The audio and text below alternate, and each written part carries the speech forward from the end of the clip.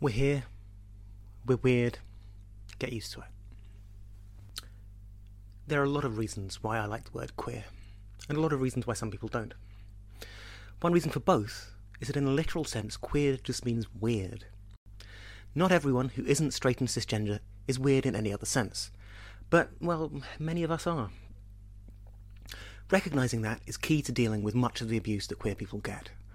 It also helps us draw important connections between what we might call queerphobic bullying and other types of oppression.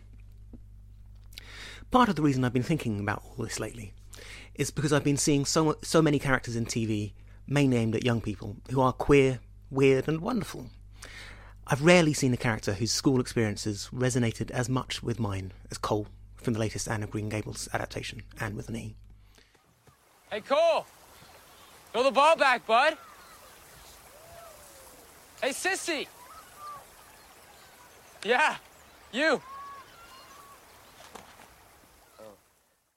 It made me wonder what exactly it is about this creative, hyper-focusing, masculinity-rejecting kid that gets the bullies so riled. It may not have been Cole-level bad, but I did not have an easy time at school in the 1980s and 90s. The academic side of it was mostly fine, but I was a target for bullies, both in my peer group and among teachers. I was weird.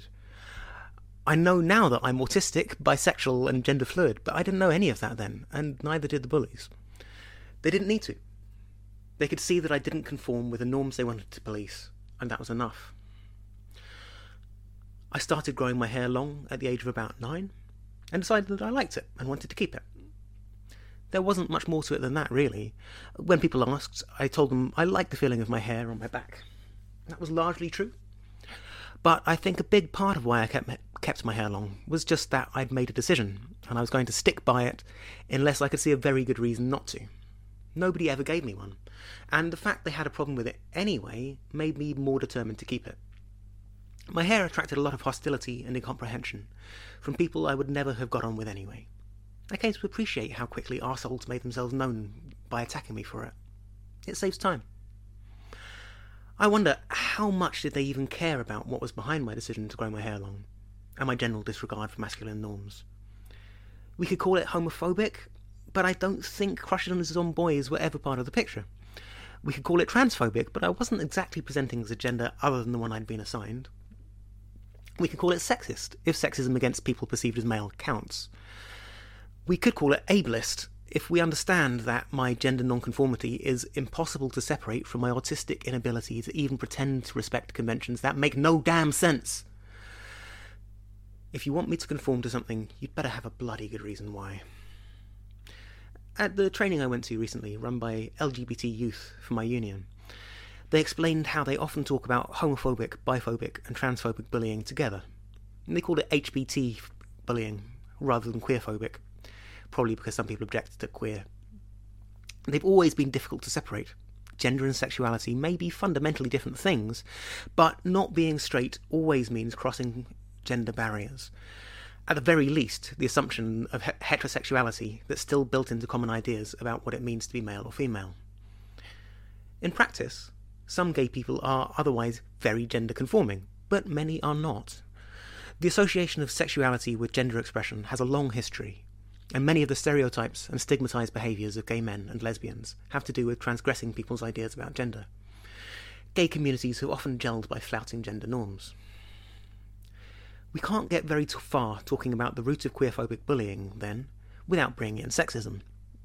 Part of queerness is about defying binary gender. Not everyone who does that is queer, but everyone who does will have faced similar attacks. The system of relations that we call the patriarchy is built on dividing people into two classes of people, male and female, with assigned roles and acceptable ways of presenting. This gets policed by men and women, boys and girls alike, often by telling someone that something is gay and hence presumably wrong. Another way is just to describe things as unladylike or unmanly. Often, those who don't conform are just quietly excluded. If you know any autistic people, you will probably be aware that being excluded for failure to conform is an extremely common autistic experience. Autistic people tend to struggle to get our heads around social norms and refuse to be put off things we'd like just because other people don't get it. given how much of everything is gendered in 21st century society, it's no surprise we often end up being at least a bit gender non-conforming, by default, whatever our own feelings about gender. Perhaps part of the reason that so many autistic people identify as members of gender and sexual minorities is because we're forced to face questions about these things early on. Once you realise you don't really fit the boxes you've been assigned at birth, you're probably going to want to spend a while looking for somewhere you do fit. Maybe fewer autistic people are straight or cis, or maybe we're just more likely to realise we're not.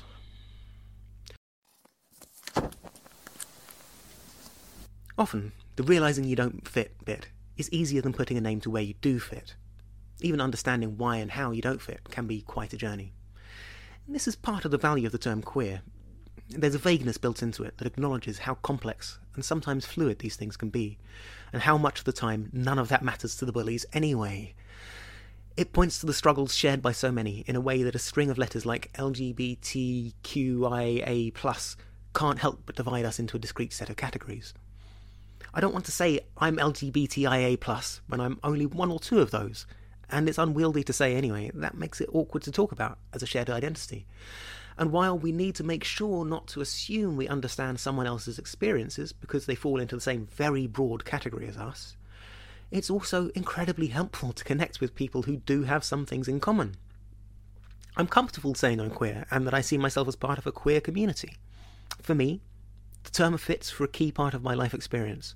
Some people find me, my sexuality, and my gender expression weird. I'm okay with that. For my part, I accepted my weirdness early in life, and concluded that all the most interesting people are pretty weird anyway, so that's fine. Not everyone sees it that way.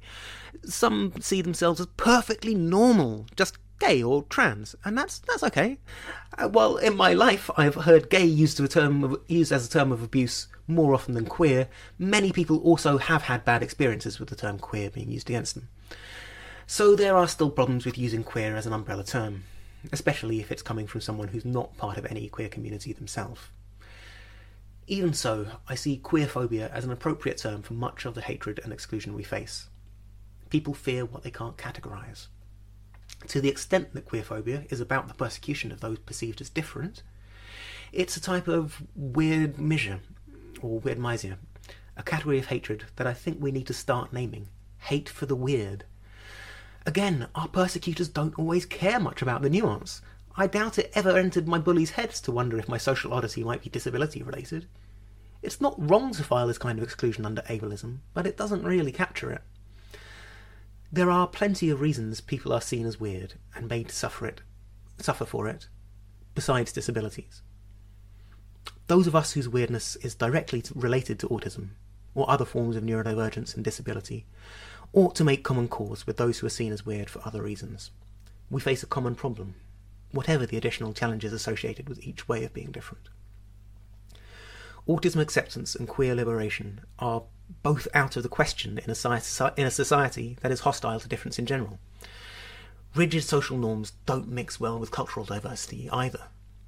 Demands for social conformity are bad news for ethnic minorities, as well as members of subcultures. Life is always better if you're around people who accept and appreciate you for who you are. When my mum first made herself a weird pride badge, my response was, well, yes. It put a name to something I'd felt since an early age. Weird pride means refusing to accept that our weirdness is something we should hide or train ourselves out of. It means standing up for the value of diversity, standing against the stigma of being someone who doesn't quite fit, and standing with others who've had similar experiences. I'm proud to be queer, I'm proud to be autistic, and I'm proud to be a damn weirdo.